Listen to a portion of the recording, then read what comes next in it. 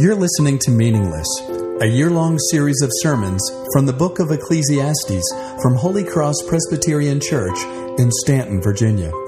Ecclesiastes is an honest look at where we as people seek to find our meaning: money, work, pleasure, success, even religion. The book unmasks them as meaningless, not because they aren't good things, but because they weren't intended to be ultimate things. We were made for God.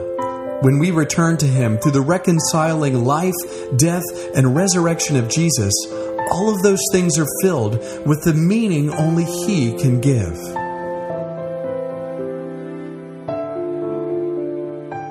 The rest of you, I invite you to turn in your Bible, if you have one with you, to Ecclesiastes chapter 5. It's in the Old Testament. If you don't have a Bible with you, a couple other options. There's the text is in your order of worship, in your bulletin. There are also about 5 Bibles on the back table. If you don't own a Bible, I'd encourage you to go grab one right now. Just get up, go grab one. No big deal. That one's yours. It's our gift to you. Love for you to have that, okay? But any way you can, I'd encourage you to have the text in front of you as we go through it. Now, the Bible teaches, and Christians believe, that God created everything, right? Not only did He create everything, but He called everything good. The Bible also teaches, and Christians also believe, that because of what we call sin, you and I are prone to take very good things and we make those things ultimate. What that means is that we seek to order our lives around those things. Order our lives, to place our hopes in it, whether we're talking about relationships, sex, power, control, money, whatever, okay?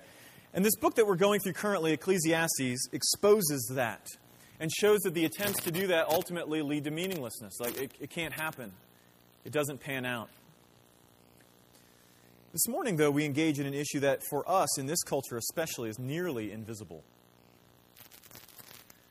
I say that because I doubt that any of us would consider that we have a problem with making money ultimate.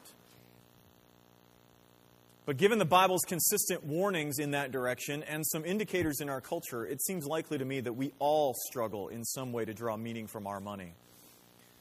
Our teacher this morning in the book of Ecclesiastes shows us that all we're going to find there in doing that is meaninglessness. As is our habit here in this church, if you'd stand in honor of God's Word as we read, I'll be reading chapter 5, verses 8 to 20. Friends, this is God's Word. If you see in a province the oppression of the poor and a violation of justice and righteousness, do not be amazed at the matter, for the high official is watched over by a higher, and there are yet higher ones over him. But this is gain for the land in every way, a king committed to cultivated fields. He who loves money will not be satisfied with money, nor he who loves wealth with his income. This is also meaningless. When goods increase, they increase who eat them. And what advantage has their owner but to see them with his eyes? Sweet is the sleep of a laborer, whether he eats little or much, but the full stomach of the rich will not let him sleep. There is a grievous evil that I have seen under the sun. Riches were kept by their owner to his hurt, and those riches were lost in a bad venture. And he is the father of a son, but he has nothing in his hand. As he came from his mother's womb, he shall go again, naked as he came, and he shall take nothing for his toil that he may carry away in his hand. This also is a grievous evil. Just as he came, so shall he go. And what gain is there to him who toils for the wind? Moreover, all his days he eats in darkness and in much vexation and sickness and anger. Behold, what I have seen to be good and fitting is to eat and drink and find enjoyment in all the toil with which one toils under the sun the few days of his life that God has given him. For this is his lot. Everyone also to whom God has given wealth and possessions and power to enjoy them and to accept his lot and rejoice in his toil, this is the gift of God. For he will not much remember the days of his life, because God keeps him occupied with the joys of his heart. This is God's word given so that we might flourish. Would you pray with me? Lord, we're asking nothing less this morning than that you work in our hearts. Everyone knows in this place that the words of people can bounce off of us and can mean nothing. For there to be change here in this place, it's got to be because your word is speaking by the power of your Spirit. And so, Lord, we pray that your Spirit would be moving even now. Soften our hearts. Give us ears to hear. Let Christ and his cross come forward, and the one who speaks fall to the wayside, Lord, because you are the one who changes us. And so we ask that you would do that even now. In Christ's name, amen. Have a seat. I'm sure some of you have heard this before, but it bears repeating. Pastor Tim Keller of Redeemer Presbyterian Church in Manhattan tells the story that in his 30-plus years in the pastorate, he has had people come and confess to him numerous different struggles and sins. In fact, he would say he's probably heard it all except one. Except one. No one has ever come to him and claimed to be greedy. Now, I haven't been in the pastorate anywhere near as long as Tim, but my almost 10 years of experience would say the same. I've had people come to me and confess adultery. I've had people come and confess lying, abusing their spouse, pornography addictions, drinking addictions, drug addictions, you name it. But I have never had anyone come to me and say, "Help me, Pastor, I'm struggling with greed." Now, what are the chances that that is an accurate representation of us? What are the chances that no one that I've ministered to in the last 10 years struggles with greed? How about that no one that Tim Keller has ministered to in the last 30-plus years in both Virginia and in Manhattan, New York, struggles with greed? Not real good, are they? More likely than that are two possibilities that I think are likely and probable at the same time. One, greed is culturally acceptable to us. Now, sure, not in the like Michael Douglas Wall Street kind of greed. You know what I mean? Like that movie Wall Street. Greed is good. We all not that kind of greed. But something probably a little less grand, but nevertheless greedy, certainly. And then number two, one, greed that is culturally acceptable. Two, greed is something that we are simply unable to see. We literally just cannot see it. Can't see it in ourselves. We can't see it in others. But this morning, our passage unmasks this issue and our desire to see money hold up our hopes. And so we're going to look at this in two ways this morning. There's an outline in your bulletin, as always. The way we're going to look at this is first we're going to look at gain and greed, and then finally of grace and gifts, okay? Now, what I want to do as we get into this is I want to walk through this passage in a fairly routine way. So nothing fancy this morning. But I want to start with lacking satisfaction, okay? Now, the first two verses set the stage for the conversation, right? He sets us up seeing the oppression of the poor. He's talking about those who are looking out and seeing the oppression of the poor and the violation of justice and righteousness. Now, I have to say one thing about this. Well, I have to say two things about this. I don't have time to argue this, unfortunately, because it's kind of peripheral to our passage. We'll talk about this a little bit next week. But I'll just need to simply state them instead of argue them. But it's this. The Bible assumes that care for the poor is not an issue of mercy, but of justice. That it's not an issue of generosity, as it is an issue of fairness. Now, you may not like that, but take it to the book, because that's what the Bible says consistently. Okay?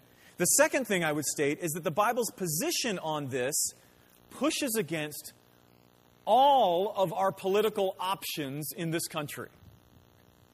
Okay? It pushes against both of the major political options of this country and cannot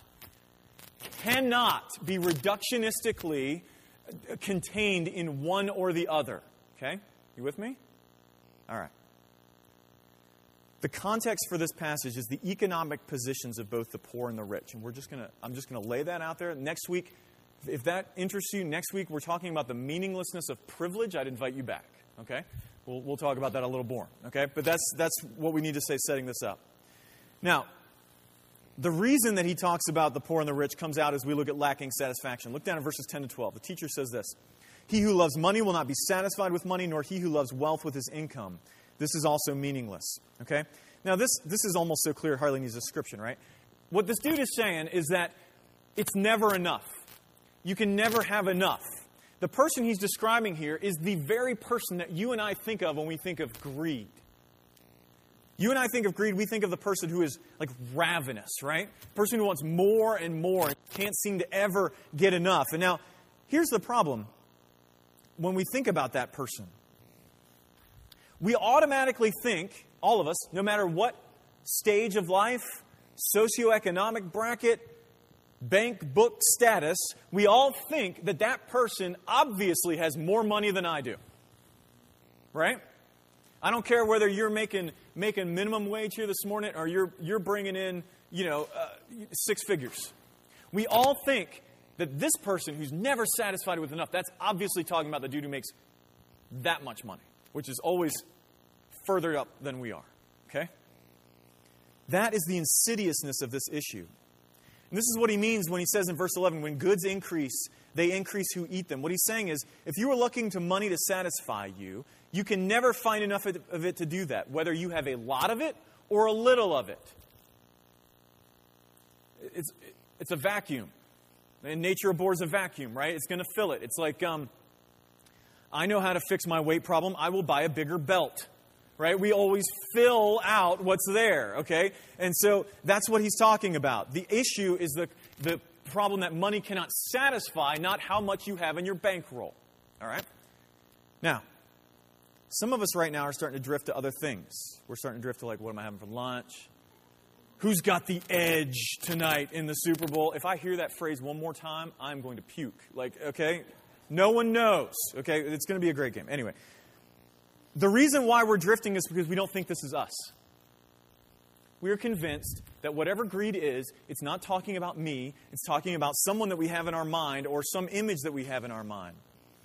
Okay? But he is not talking just about the dude who sits with his huge bankroll and spends and spends.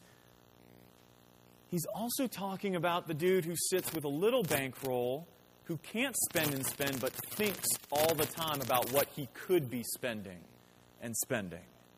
What he will be spending when he gets more. You and I, look, we don't think we have enough money to deal with greed, to deal with placing our hope in our money, but that is not true.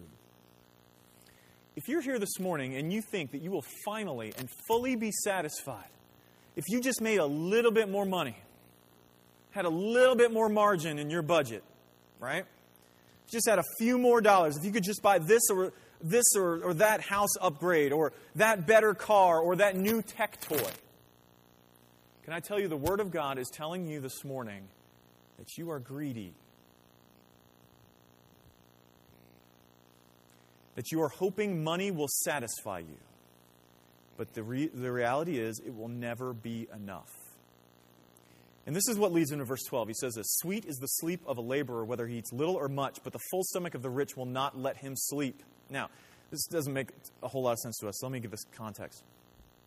In the ancient world, when he's talking about a laborer, he's talking about a day laborer, right? And the way a day laborer would work, he'd go out somewhere with all the rest of them, they'd all stand at the corner, and then a landowner would come out and say, okay, I need this many helpers. They'd go out, and when they got done with their work, he'd give them money, and that was what they needed for the day. He'd take it from there and go buy food for his family and whatever, and maybe he'd have a little left over. More than likely, it was daily sustenance, okay? When Jesus said, give us this day our daily bread, that's what he's talking about. That was the existence of most of the folks who originally heard Jesus, okay? In an agrarian society, that's what's going on. They go to work, they get paid that day, and the wage was what they lived on that day, okay? You with me? Their existence, in other words, was day to day. Now, many of us in this room cannot fathom that. But for some of us, that is our reality. Okay? Now, in addition, unlike most of us, in the society in which this text was written in, there was no such thing as upward mobility. We take that for granted. But there was no such thing as increasing your station. If you were a day laborer, you would always be a day laborer, and more than likely, so would your kids and their kids. This is just the way things work. That meant that you never had the expectation, listen to me, you never had the expectation that things could get better for you. It wasn't just that things weren't likely to. It's that you never even thought, well, I could work my way out of this, get into upper management, 2-car garage. No, it didn't work that way. In other words, there was no such thing for them as the middle class dream, right? And because of this, he sleeps fine. He sleeps fine because he isn't worried about getting ahead. The rich dude, on the other hand, he can't sleep because he needs more and more to satisfy him. He has the expectation that he should be able to get more. And if we're being honest with ourselves, we are that guy. Not the day laborer who's like, okay, well, I got what I needed for a day and I'm going back to bed. We think we can get more and we believe we must. And so we are never satisfied.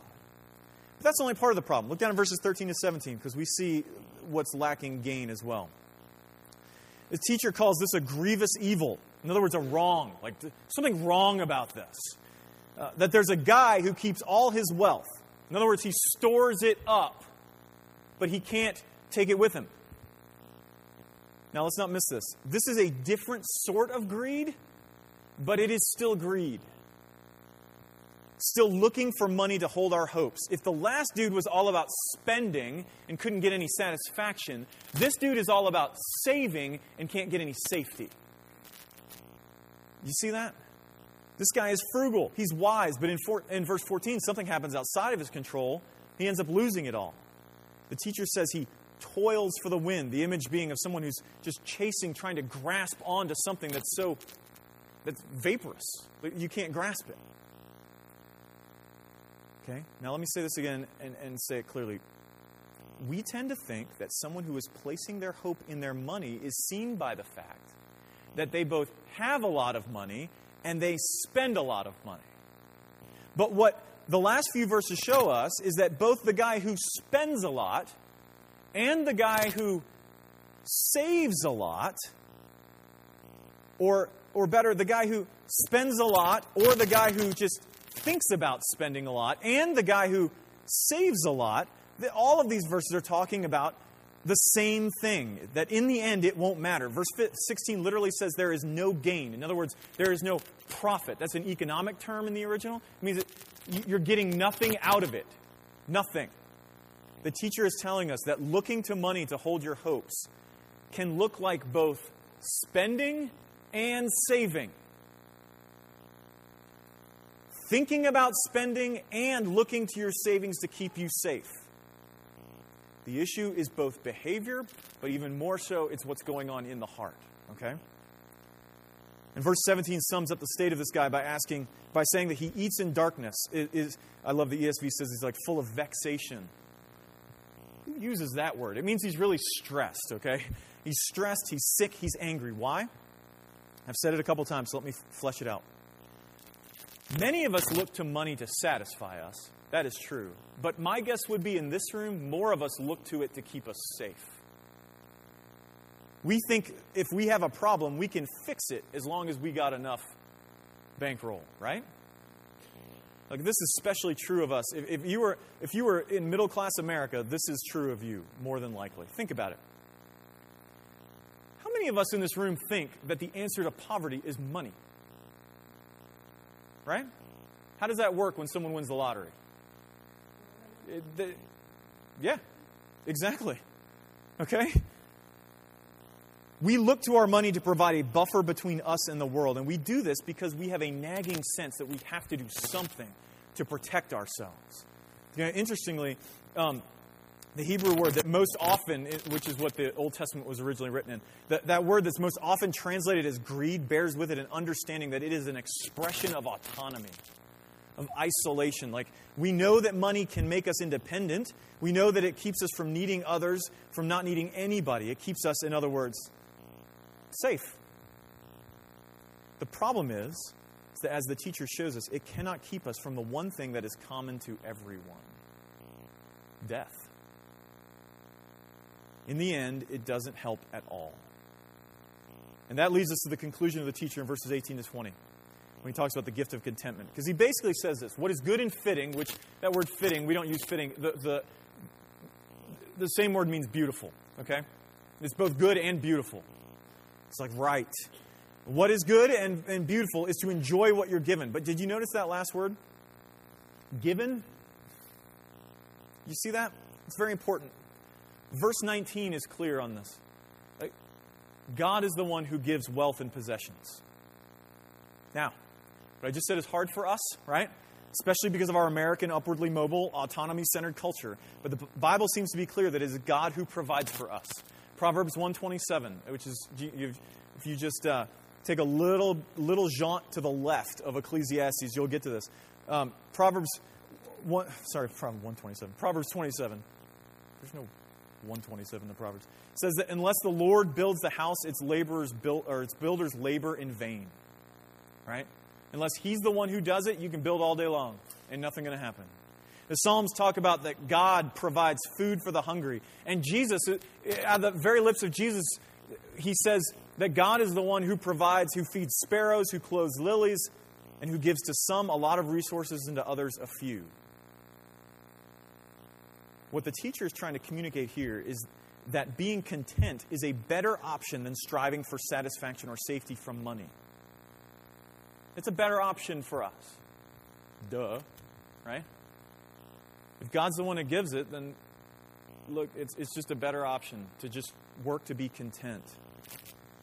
But there's the rest of verse 19. He says that even that is a gift, and that this gift is basically a distraction from reality. He says that in verse 20. In other words, the teacher, once again, we can hear things like that and we're like, the godly option. Contentment. But what he's saying is purely secular here. He's saying the best you can hope for is contentment. If you've got money, the best you can hope for is contentment. And even then, the only real point of it is to just distract you from the reality that it's all going to go away when you die. You can't take it with you anyway. So the best you can hope for, if God's really kind to you, is that you can distract yourself and just keep your heart busy with all of your pleasures. You don't think about it. It's not something you can even accomplish. Okay? Now I want to make sure we're clear on this before we move on. The writer of Ecclesiastes, who calls himself the teacher, right? He leaves us in a place that has very little hope in this passage. We shouldn't be surprised at that. I mean, we can get a little surprised, but we forget that when someone would sit down to read this, they wouldn't be taking 9 or 10 months to go through this book. They'd be reading it on one sitting. The hope comes at the end of this book, not in the middle. Okay, we're in the middle. But the teacher is, what he's doing is he's placing us in a place without hope. Rich or poor, the issue is the same. We want money to satisfy us. We want it to keep us safe. We want it to distract us from the realities of life, but it can't. It can never satisfy us because we can never seem to get enough. It can't keep us safe because we can't buy off death. And it can't distract us because even the ability to be content is an elusive gift that comes from God instead of something in our control. And so after studying the notion of the love of money in the Scriptures, the German scholar, whose name is Gunther Finkenrath, that's not important. Important is what he said, okay? He says it like this. The love of money erects a selfish dividing wall against God and our neighbors. It drives the man who is possessed by it into utter isolation. This striving after wealth is the germ or the seed of total alienation from God. It's a sign of something deeper, okay? Which leads us to talk about grace and gifts first by looking at replacing and not removing. Because what we haven't talked about yet, what we've talked about so far is just the facts of the matter. What we haven't talked about is the why, right? Why is it that we all seem to struggle wanting money to satisfy us, to keep us safe and distract us? More importantly, perhaps, than that question is, why can't it? The reason is bound up in who we are and who we were created to be. Because the Bible tells us that we were created for God. Okay? We were created to be in a dependent relationship with Him, to ascribe to Him that place of ultimacy in our lives that the Bible calls worship. Okay? I know many of us think worship has to do with singing. Worship means to ascribe worth to something, and not just any worth, but ultimate worth. We all worship something. We all ascribe ultimate worth to something. And we were made to ascribe it to Him, to find our provision in Him. The problem is that we turned away from Him. We betrayed Him. All of us have. There's no exception to that rule. We've all betrayed Him. It began in a garden, but we have continued in that ever since. We are born alienated from God, born in rebellion against Him, born broken. We betray God day by day because we were born as betrayers of God. You with me? In other words, we are stuck now in slavery to seeking our satisfaction, our safety, and our ultimacy in everything but God. Whatever direction He is in, we are convinced we need to go the other way. Now, that posture has consequences, right? Listen, that shouldn't surprise us. You can't betray a person and there not be consequences to it. The Bible talks about God's anger for sin. And friends, that's not anger for like someone whose rules have been broken. That is the anger of a gracious and kind king who has been betrayed, rebelled against. It is the anger of a perfectly loving spouse who has been cheated on. That's good and right anger. You know what I'm saying? So, follow me if you can. The Bible says that we were made to make something ultimate, specifically to make God ultimate in our hearts. But since we've turned away from Him, we make anything but Him ultimate. The problem is that those things aren't ultimate. They aren't. He is. They can't do what we want. They can't hold the weight of our hopes. But realizing this is not enough. Right? You can't think to yourself, yeah, okay, money can't do it. So money's in this little place in my heart. What I'm going to do is I'm going to pull money off. Okay? I'm just going to remove that. We were made to make something ultimate. You can't simply say, I'm just going to take money off that pedestal. You can't simply give up greed. You can't simply give up worshiping something false. You were made to worship. You have to replace money with something else. You and I were made for God, friends, which means if we were to find satisfaction, if we were to find safety, if we were to find something to hold our hopes, it will need to be Him. But the problem is we betrayed Him. The good news, the entire reason this church exists, in fact, is because God wasn't okay with that. And so in Jesus, God took on flesh and did a couple of very important things. First, He lived a life before God and others that we couldn't because we're broken. He was perfectly faithful to God, perfectly loving towards others. He lived the life we couldn't, but He also bore our betrayal.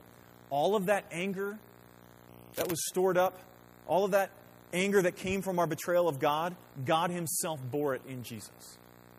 That is what forgiveness is. Forgiveness is determining to bear the guilt of your betrayer instead of making them do it. And that's what God did in Jesus. He did this so that we could return to the very one that we were made for.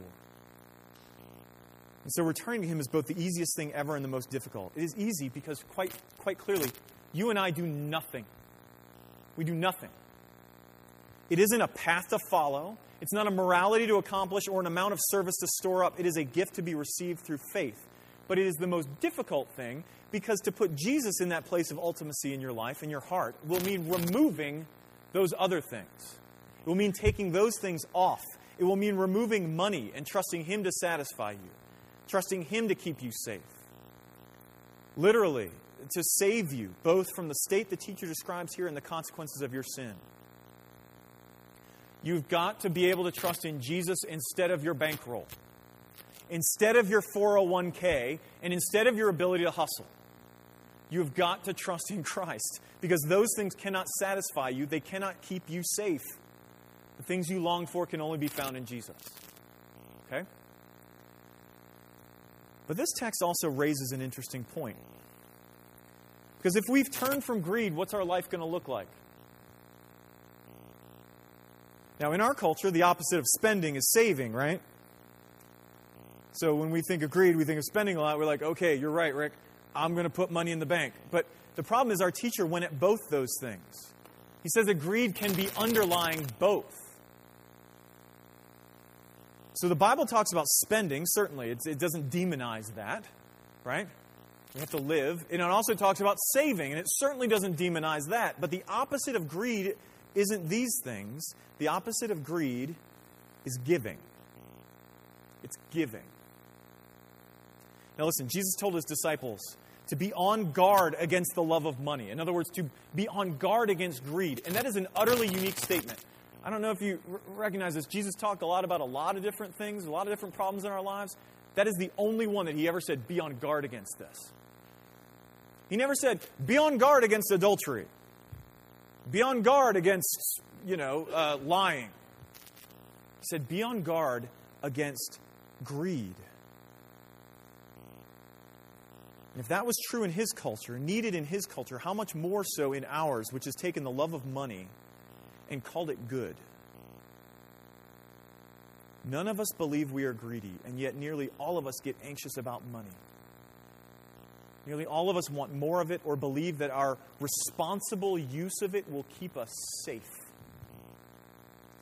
And so if we're going to truly repent of our greed, it will be by both deepening our belief that only Jesus can satisfy us and keep us safe, and it will also be enacting that, listen to me, it's going to be enacting that belief, putting it into practice through consistent, intentional, and sacrificial generosity. Now, some of you are like, here it comes.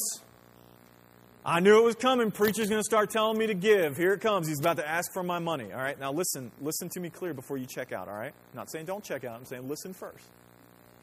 Okay? If you aren't a Christian here this morning, and not everyone is, okay? Not everyone in here is, I need you to hear something very clearly. I believe that you and I, both of us, were made for generosity, right? God is a generous God. You and I were made in His image. We were made for generosity.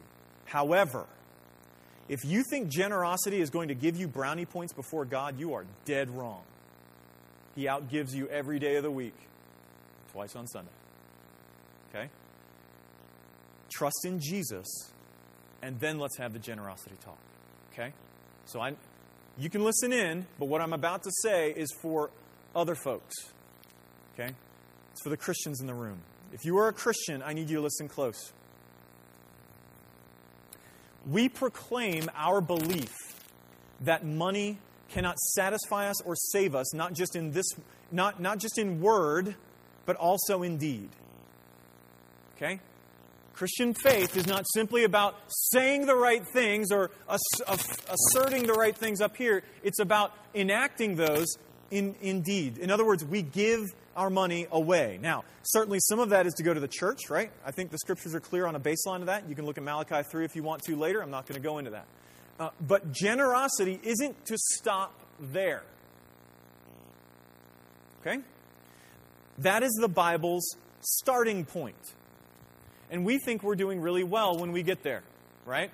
Malachi 3 talks about like this idea of a tithe, the 10%. We're like, whew, that's a lot. That's great. That is the Bible's starting point. In biblical terms, in other words, that is what we owe God, not what we're giving in generosity. He gives us everything. He asks for this much back. Okay, I got that. And then he says, oh yeah, and be generous as I'm generous. Now, I don't say this to shame anyone, but I need us to open our eyes. Okay?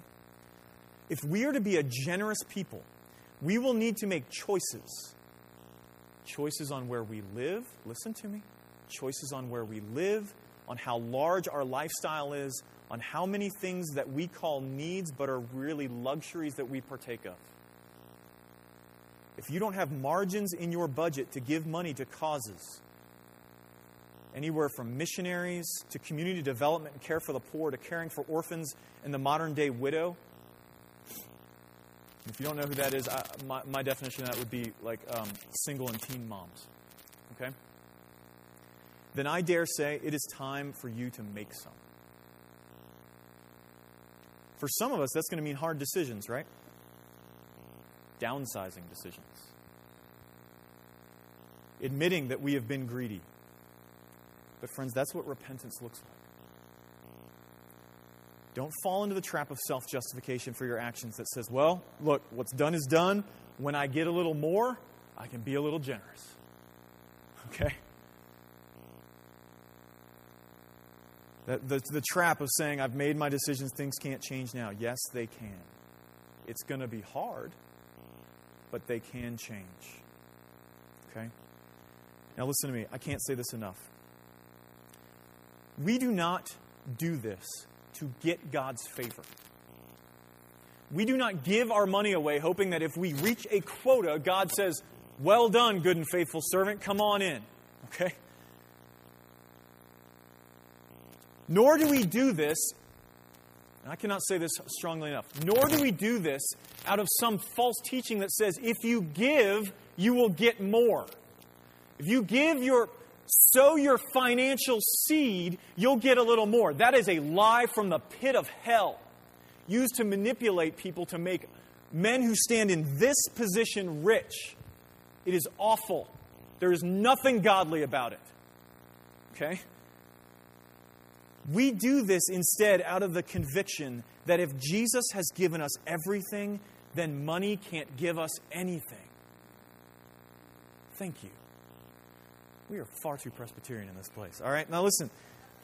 If you don't believe that yet, okay? If you do not believe that yet, I have no problem telling you, try your best with your money. Try it.